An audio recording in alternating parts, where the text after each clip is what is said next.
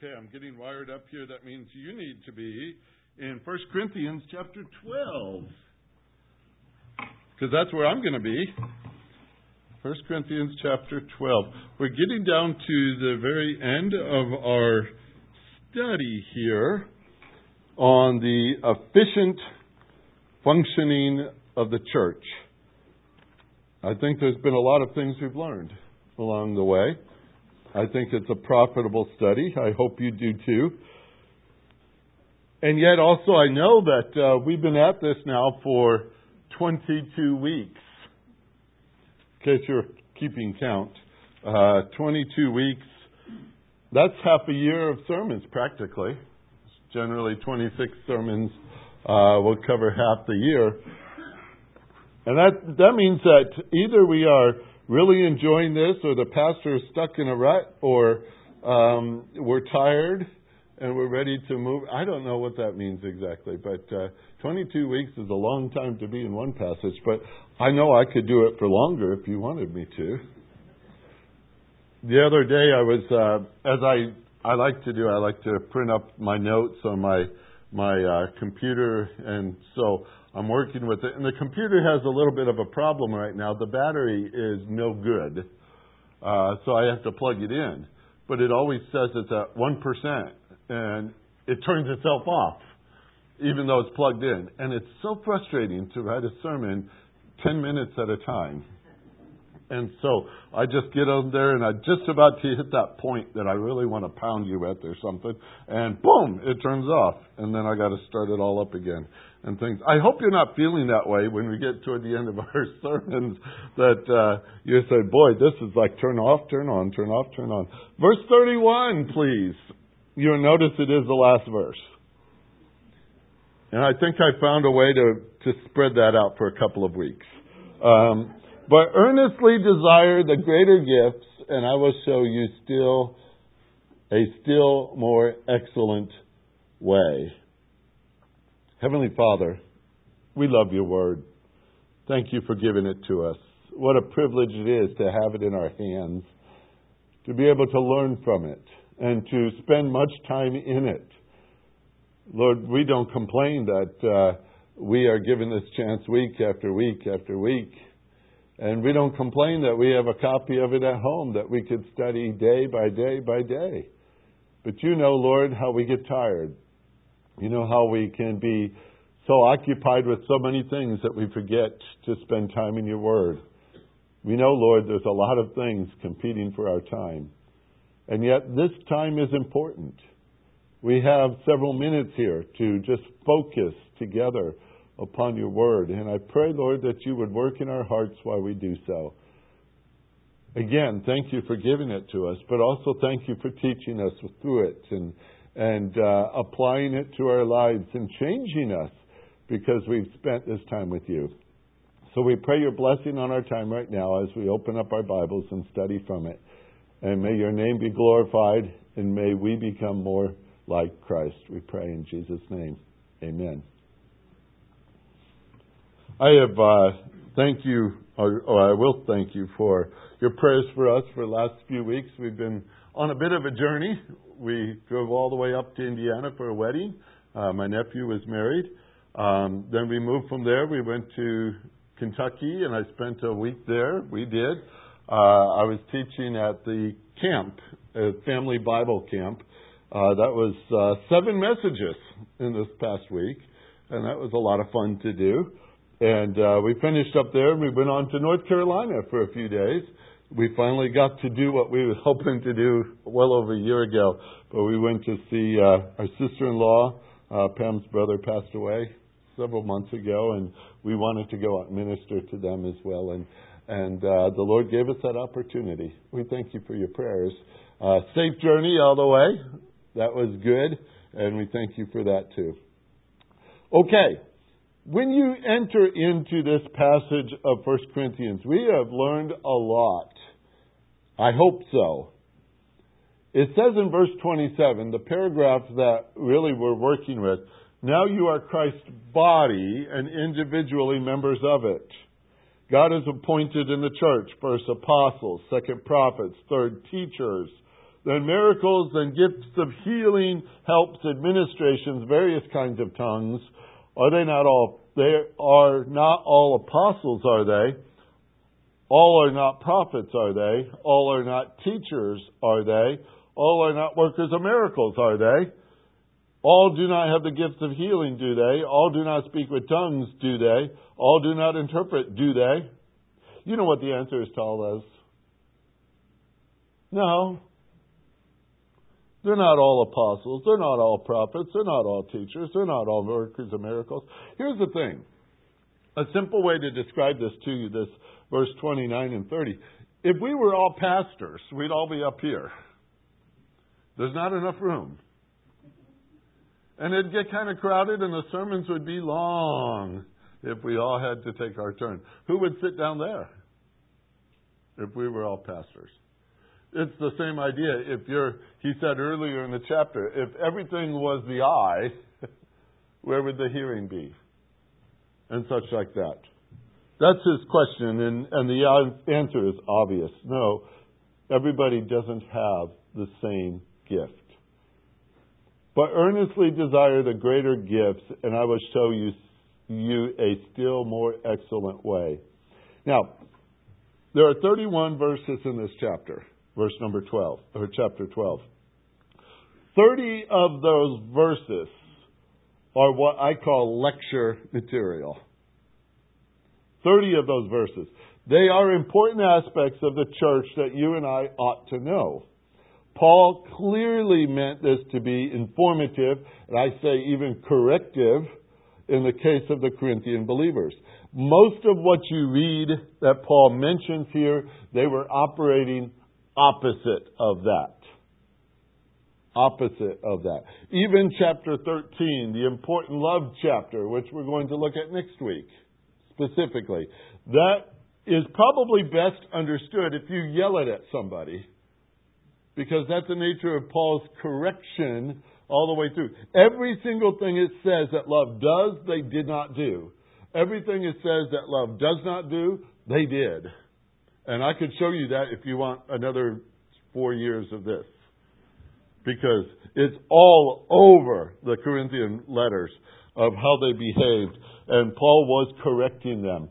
Chapter 12, he's correcting them. Chapter 14, he's correcting them. It's all the way through this book. This is a heavier book to read. It's not the one you typically say, boy, I'm going to do my devotions in 1 Corinthians. Because it's a hard book to swallow at times. He's correcting.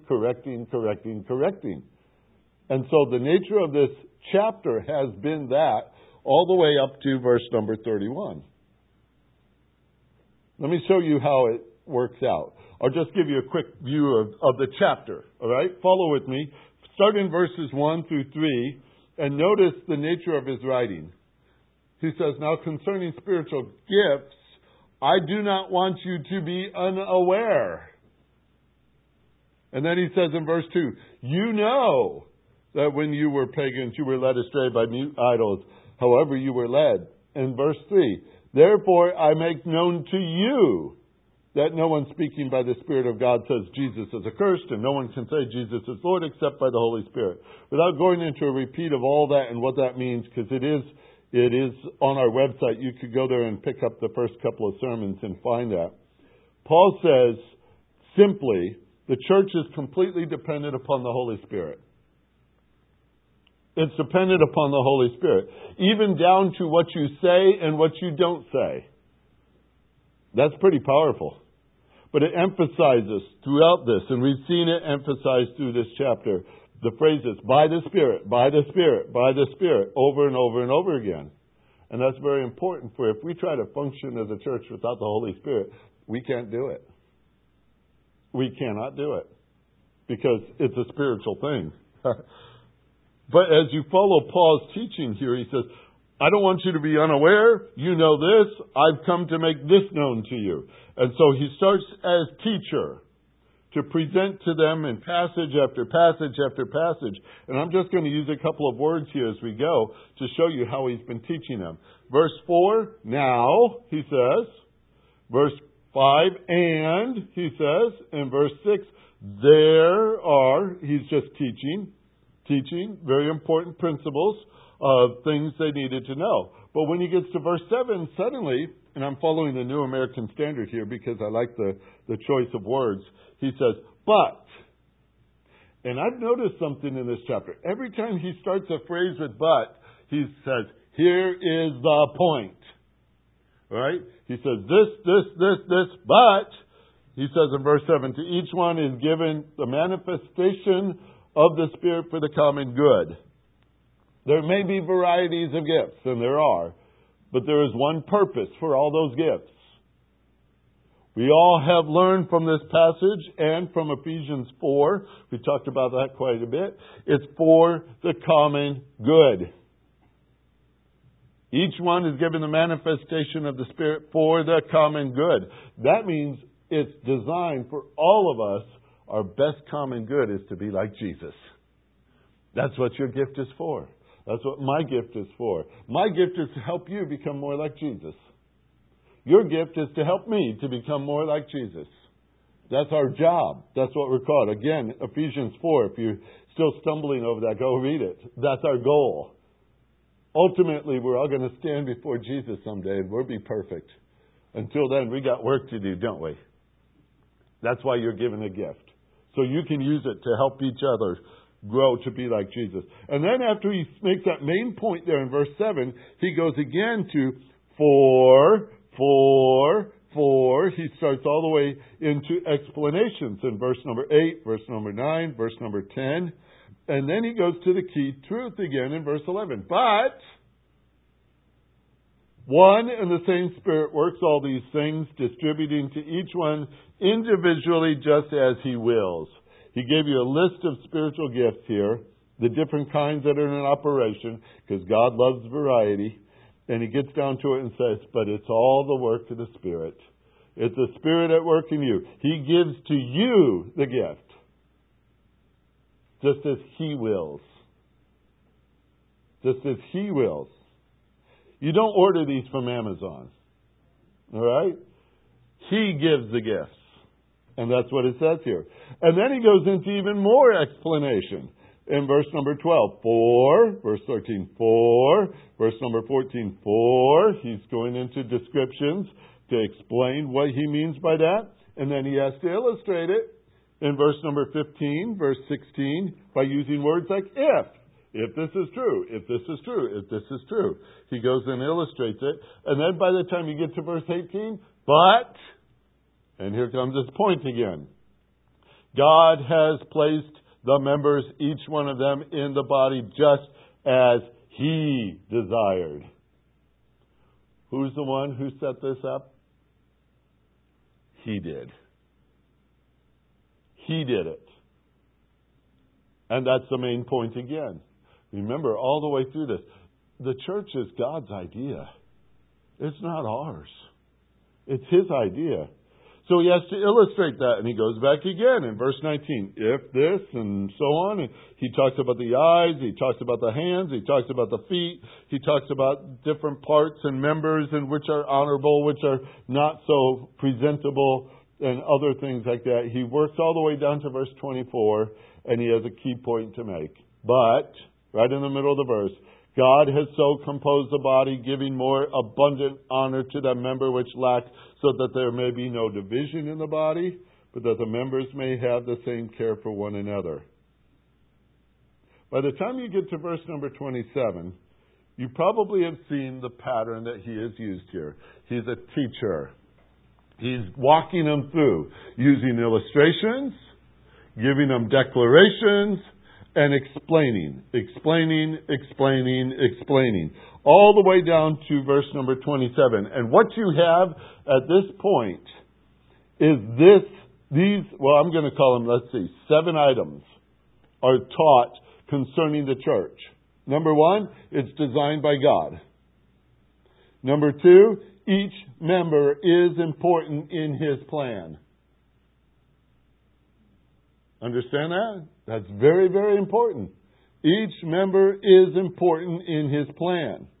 Each member, number 3, has his own unique part to bring to the whole. Each member has his own unique part. to bring to the whole. Number 4, each member has the same purpose in the church: to help bring all the others to maturity, to the image of Christ. No matter what gift you were given, big part, little part, it doesn't matter. Your purpose here is to help us all to be like Christ. Number 5, no member is unimportant or expendable. No member is unimportant or expendable. Number 6, the church then is to have no division. That's His design, right? It should have no division. And number 7, the church as a body is designed to care for each other. It's to be so integrated with one another that when one part hurts, all of them hurt. When one part is honored, all of them rejoice. Those are the passages we've looked at, right? I'm just showing you what we've studied in this passage for 22 weeks. All this to say is, you're important. You're important in God's church. You are important. You need to be there, because your ministry is to everybody else. When you're not there, that ministry is not done. Do you see it? That's why we're all important. I'm important. You're important. We need each other if we're going to grow up to be like Christ. We need each other. And the more we understand this and the more we operate by it, the more efficient we will be in functioning as a church. That's the point of the whole study. Let me say this, because I've had 33 years of experience in pastoral ministry. And I've noticed a couple of things over those years. Number 1 is that sometimes people get so wrapped up in themselves that they hamper the potential spiritual growth of the church as a whole. It happens so often, and it's so sad to see it. When one person wants all the attention and puts themselves in the forefront in a prideful way, boy, does that hurt the church. Oh, it hurts it severely. The church is not an individual sport. It is not. It's not made up of independent members. We've said this before, but I'll do it again. As a body of dependent parts, we are to be working together for the good of all. There is no room for self-importance. There is no room for self-promotion. That's not what the body's designed to do. I heard a pastor say that pastoral ministry would be great if it wasn't for the people. I said, Now, God in His wisdom said this, and I'm going to paraphrase, and I believe this is the kind of thing I'd hear. I'm going to put my church together with parts that will resist what I design and people who will disobey my instructions. It will be made up of redeemed sinners who still struggle with their own sanctification and will struggle even more with their role in helping others grow. It will have selfishness and pride and plain bullheadedness in it, which will make the progress harder and appear at times as if the whole project will fail.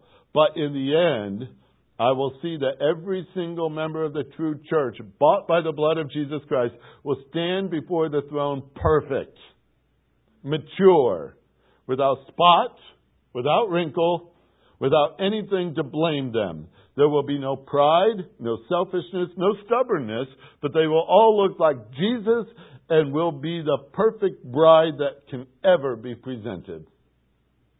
What I like about that is the fact that it's Jesus who said, I will build my church. And you know the rest of the phrase? And the gates of hell will not prevail against it.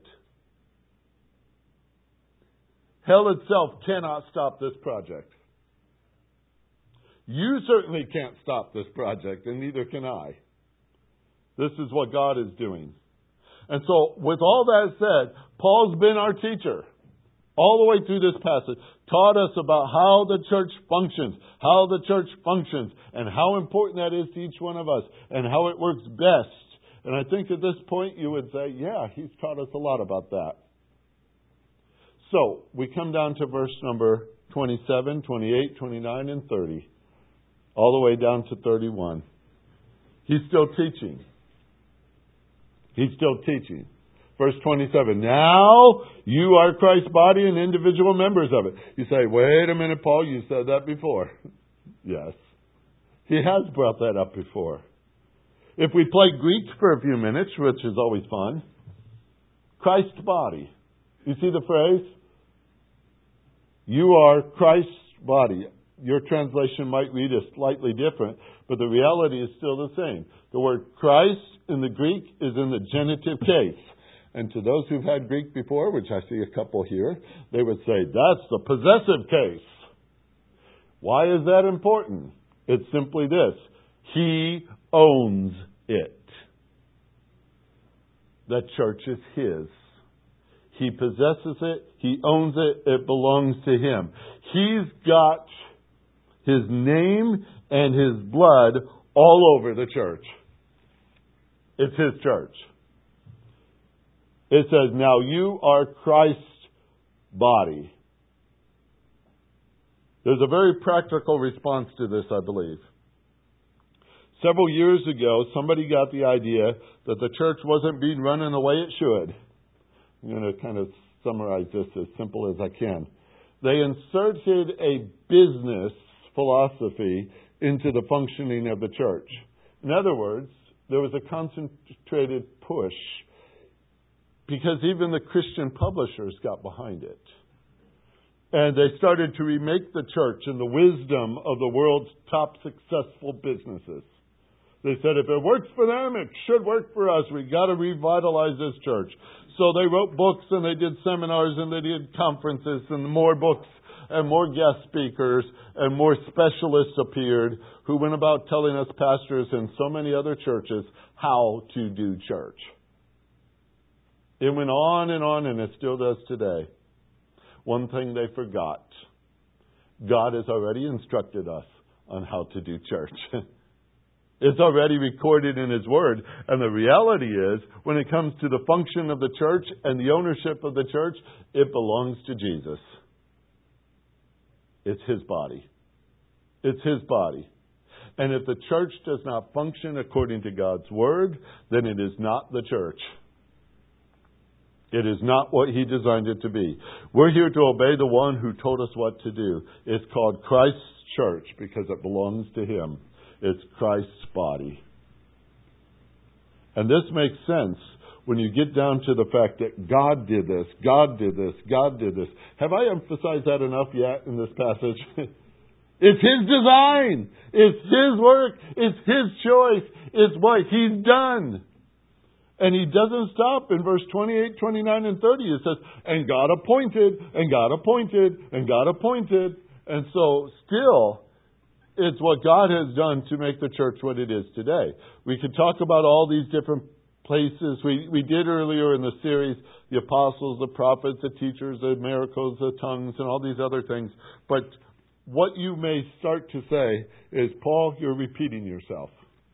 You did this earlier in the chapter, and now you're back to it. You gave us a list, and now you're making another list in front of us. Remember, Paul's talking to the Corinthians. That's very important to keep in your concept. They were a mess.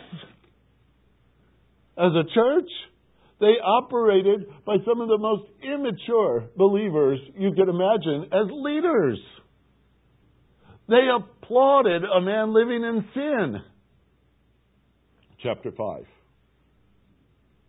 When he said, I need a spiritual man among you, a wise man, a strong man. I need somebody there. You're looking at wise as the world's wisdom is concerned. You're looking at strong in light of the world's eyes. You want somebody eloquent. You want somebody good looking. You want somebody in leadership because of their physical makeup or their personality. And Paul says, we need spiritual leaders who are strong. And in case you're saying, Pastor, I think you're kind of enhancing this a little bit, read chapter 6 and you see it. In chapter 6, he says, we can't even find a mature man among you to judge behavioral issues in your church. We can't find one.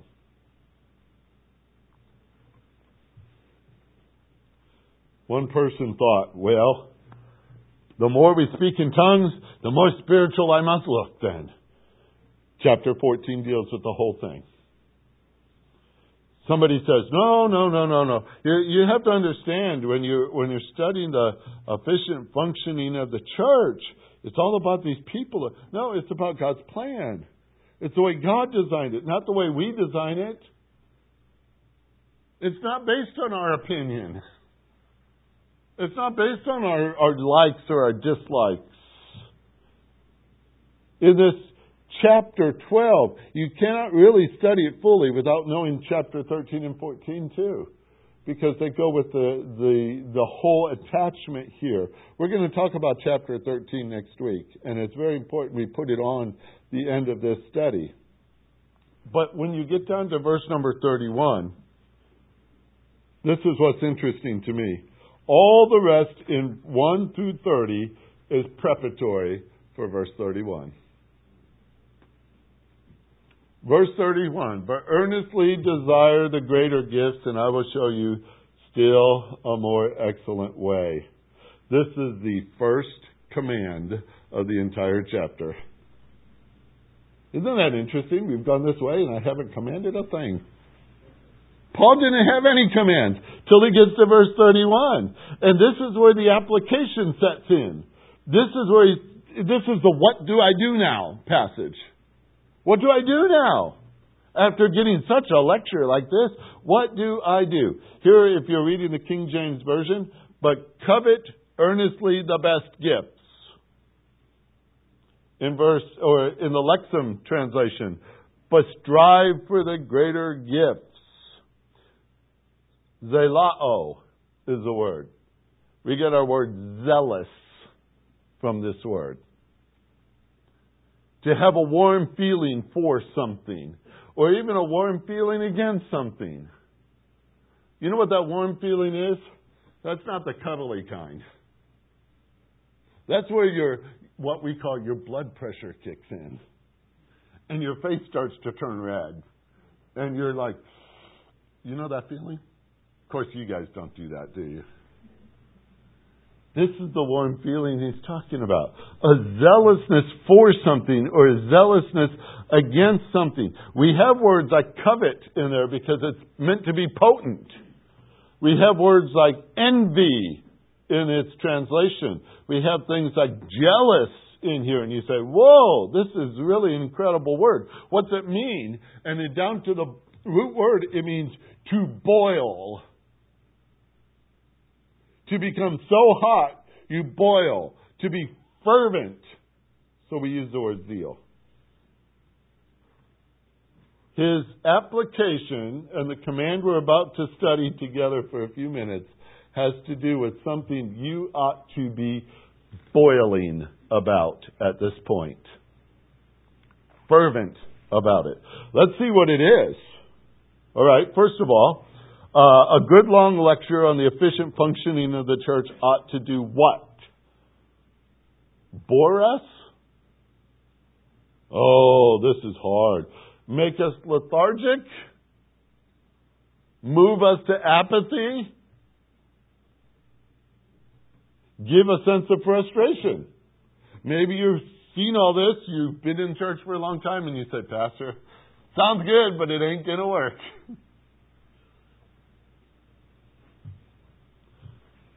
Here's what Paul thinks.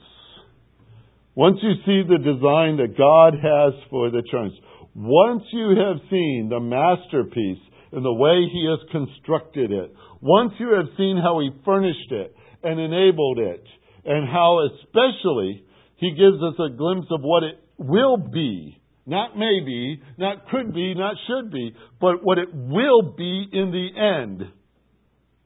Because it will be perfect, won't it? Okay? I heard somebody say, okay, that was all right. This to me, reading through this chapter, it's like the most energetic halftime pep show ever. This talk is like, all right, guys, this ought to motivate you. What should it do? It should say, okay, I see God's design. I see I have a place in it. Let's get started. Let's do what He's called us to do. You ought to be motivated at this point. to be what God intended you to be. You should want it. You should do it. You should seek its application and actively pursue its goal and to invest yourself. That's a big word. Invest yourself in what God has designed you to be. Don't you want to be that? Don't you want to see what He has designed it to be? See, our Sunday morning get-togethers are not designed so we could just check them off and say, I've done my duty for the week, and then I go home. When I grew up, pastor I attended church with, I was a very young man in the church at the time, but every time he'd speak Sunday, being the time we gathered together to fill the tank so we could go out and do what we're called to do the rest of the week. To fill the tank. To get us excited. In other words, listen, we are called to be zealous, verse 31 says. Zealous about it. We should start to boil at this point and say, we want to go out and be what God designed us to be. There's a spiritual fervency that comes on the heels of this lecture. I want to take you through something here. It's real simple. The nature of this command is powerful. It starts with a second person. In grammar, that means you. Okay? You. It's in the plural. So it's not just one person He's talking to. In Greek, we had a southern Greek. We said y'all. Guess who that means? All of us. There are no exceptions here. There are no loopholes. There's no place for you to run and say, hey, that's not me. When you read Scripture and it says you all, it means you all. Every one of us are under this command. As He writes it, and we take God's Word as it's designed for us to take in the year 2022, take it. You, all of you, and then He moves to the tense, it's present tense. And that means right now. Right now. It's not talking about a week later, plan for it. It's not build your way up to it. But He says right now, and matter of fact, a present tense command is continuous. Which means don't stop. Keep going, keep going, keep going, keep going, keep going, keep going. You get the words? Keep on being zealous is the way it comes out. Again, as I make my students work on Greek this way, I say parse it out, and they have to tell me its voice. It's active. And you say, well, what's that mean? That means you must do it. If it was passive, you could have somebody step in and do it for you. You can have a substitute if you want. If it's passive, you could bring in somebody else to stand in your place. If it's passive, but it's not passive, it's active. That means you do it. You yourselves do it. Don't regulate it to some spiritual elite to take your place. You do it. You do it. All of us individually are supposed to be doing this command. Is it getting potent yet? Imperative. That means it's not an option. It's a command. It is not a suggestion. It's not set on your feelings. It's not up for debate. You love that moment as a parent, don't you, when you could say that to your child. This is not up for debate, right? We use that because we mean it. God said it that way. He doesn't give us any place else to go when we read this word. You are to be zealous about this. That's His command. Zealous for what? What am I striving for? What am I coveting? I love that word. It's used in a good sense here. I know most of the time we use it in a bad sense. But it's used in a good sense here. It's a powerful, powerful way to describe a verb. What is it we are to desire? Look at the text, verse 31. What is it we're to desire this way? What is it we're to be so zealous for? The greater gifts. Wait a minute, Paul. You just created competition in the church. What do you mean by this? He just said not everyone has the same gift, right? Yes, that's what he said. Then why is he promoting that we're to seek out different gifts? That's the way people look at it. That's why people study it and think, well, Paul's telling them to trade the gift they have for something better. Would you believe that it doesn't mean that? Let me walk through this for you for a minute. He's not telling anyone to trade in their gift for a better one. He's not saying that. He's simply stating this, that there are particular gifts that enhance the ability of the church to grow in its understanding as to its function of the church. Certain gifts give clarity. Certain gifts give an explanation of the blueprint. Certain gifts are used so that we can all come to understand and serve better. Certain gifts have a role that way. Not all gifts are designed for that purpose. Not all gifts are. But what the Corinthians eagerly desired were the gifts that enhanced their own visibility. What the Corinthians wanted were the gifts that gave them more reasons to be proud or wanted the attention. And so they emphasized the gifts like of tongues or of healings, the gifts that make you stop and say, "Woo!" or "Ah!" when they do them. And you say, "Wow, that's so mysterious. How did you do all that?" And it creates a lot of noise and attention and people who can take that and use it for self-promotion. The gifts were tailor-made for a show, but they didn't serve to help spiritual growth. They didn't teach how the church functions. They didn't create a spirit of cooperativeness. They didn't promote efficiency of the various parts. They didn't bind people together. They separated into celebrities. And Paul says what the greater gifts are.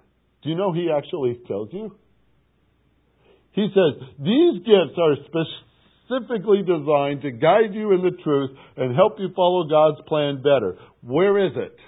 Paul, where is it? Turn to chapter 14, verse 1. I want to show you something. It's real simple. Chapter 12 ends with, be zealous for the greater gifts. Chapter 13, he's going to talk about the excellent way. Chapter 14, guess what he starts with? Pursue love, which is the excellent way, and yet desire earnestly spiritual gifts. And especially, watch, that you may prophesy. Ooh, what's that? That you may prophesy. Look at verse 2, chapter 14. The one who speaks in a tongue does not speak to men, but to God. For no one understands, but in his spirit he speaks mysteries. But one who prophesies, verse 3, speaks to men for edification and exhortation and consolation. The one who speaks in a tongue edifies himself. But the one who prophesies edifies the church. We won't go through that whole chapter. But if we did, you would find that Paul promotes the gift of prophecy and teaching over the gifts of tongues and healing. Why?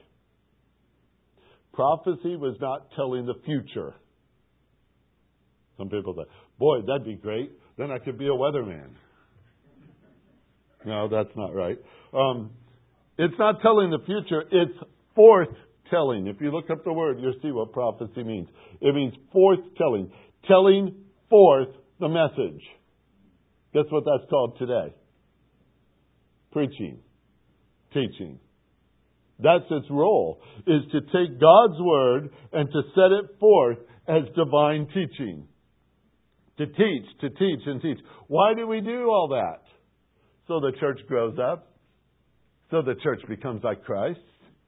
You see in those first 4 verses of 1 Corinthians 14, he says, this is the one that edifies. This is the one that exhorts. This is the one that consoles. This is what the church needs more than anything else. Because the Corinthians had taken their gifts and used it for self-importance. But the teaching is for other people. You teachers out there know that, don't you? You haven't become a teacher because you want to stand up and say, hey, look at me. I mean, you really get rewarded for that today, don't you? We know that's a tough place to give yourself to. It's hard to say, I want to be a teacher the rest of my life. Because the support's not always there, is it? It's hard. Here he says, but this is the value of it. We're not going through the whole chapter like I said, but he says, what we should be zealous for, chapter 12, is the teaching of God's Word, chapter 14. The teaching of God's Word. We need it, don't we? Yes. And guess what? We need it more.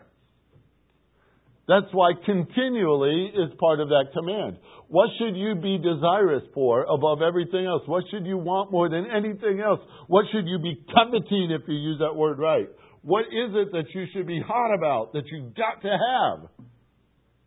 The teaching of God's Word. We need it. We need more edification, don't we? We need more exhortation, don't we? Or are you already there? We need more consolation. We need more growth in the church. How many times I've been told by somebody that they came from a church where they were starving to death? They said, I wasn't being taught anything. I was mostly being entertained. Well, maybe you've caught on a little bit about what I like to do here. My goal as your pastor is to teach you God's Word. That's my job. I'm to teach you God's Word. I set, in my best ability, a banquet in front of you. I say, go ahead and fix on any part you want. Feast on it. Because I want you to love God's Word. I want you to understand God's Word. I want us to come to say, more! More! Give me more! Give me more!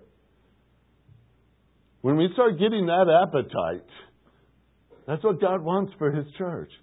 The appetite for more. If there are gifts that can help us grow more in our understanding, if there are gifts that can help us to be more in our Christ life, let us want them. Desire them. Encourage them that we may grow up. That doesn't mean I'm going to go out there and say, well, I don't have that gift, but I'm going to get it. That's not what he's saying. He's saying there are gifts in the church right now you should desire more than any others. And that's because they are going to feed you. Feed you, feed you, feed you, so that you become more like Christ. That's what you should desire. That's what we all should desire. More. More of the gifts that make us more like Christ. Earnestly desire the greater gifts. You see it? That's what he's calling us to. Next week, we're going to find out what the excellent way is. Because that's the rest of it. But I just asked you to pray about something this week. I want you to pray about this, seriously. I'm not just throwing out a homework assignment here. What are you earnest for? What are you desiring more than anything else? If you find a message like this to be less than desirable, I want to ask you to do something. Talk to the Lord about it. Talk to the Lord about it. Talk to Him about the things that you have an appetite for. Trust me, if you ask for a hunger for His Word, He's going to answer that. Because that's what He wants you to have. A hunger for it. A desire for it. That's why He's gone through the lecture, folks. That's what He wants us to do in response. We hear all these things about how He's designed the church, and now we should say, give me more. I want to do it. I want to do it. And as He told the Philippians, and if you're not thinking that way, God will show you. I kind of like that phrase. It's in chapter 3. You'll find it if you go looking for it. If you're not thinking that way, God will show it to you. Heavenly Father, how dependent we are upon You. There's so much in a chapter like this that we have been feasting on, looking on, learning from. We could outline it inside and out. We can talk about the things that you have designed the church to be. We have had wonderful, wonderful understandings of that from your word. But Lord, it all comes back down to one simple response, and that is what we want in response to what you've done. And I hope that everyone in this room wants to be and wants to do what you've designed us to be and what you've designed us to do. That we want to learn more and invest more and study more and grow more, that we might be more efficient, functioning better day by day and day by day. Lord, impress upon our hearts that this investment here in this life, in the church that you've designed it to be, ultimately will be fulfilled when we stand before the throne. Until then, we all have a part to play. And I hope that we're all eagerly desiring to be a part, to serve well, to serve with enthusiasm, to serve with a love for more, to see God's people grow, to want the word promoted and explained and applied and lived out. Lord, drive us to this. Give us this zealousness, we pray. You implant it in our hearts, Lord. You cause it to grow. And we certainly want to be part of this. If we're thinking otherwise, Lord, convict our hearts of that. Show us at times where we're more concerned about ourselves than we are about your church. Show us where we should be, what we should do. But most of all, bring us to Christ. Let us see His love and His sacrifice on our behalf. And may we follow in His shoes. We pray this today in Jesus' name. Amen.